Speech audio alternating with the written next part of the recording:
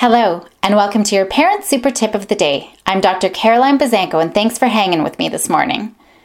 So I've been focusing on creating cooperative environments by giving kids more control in their lives. We can give choices, but another thing we can do to give kids influence is to actually say yes to their favors and their requests for help, even just once in a while. When you say yes to their requests, kids will say yes and even learn to offer to help on their own. I can't count how many times my kids have asked me for help with things and I've said no, often with a response like, "No, you're big enough to do it yourself," or "No, that's your job. Look at everything else I have to do."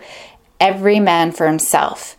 But if we're always saying no to them for their requests, what makes me think that they would say yes to mine? Even as I say these words, I feel bad. What kind of model is that? It's an easy trap to fall into.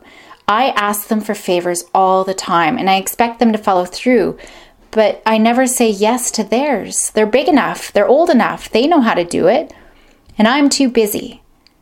For today, this is something I'm going to definitely be working on as well. If they ask for help with something, even to do something that they can do themselves, like put on their own socks or brush their hair, say yes. A little cooperation on your end will go a long way. Have an awesome day and go make happy happen.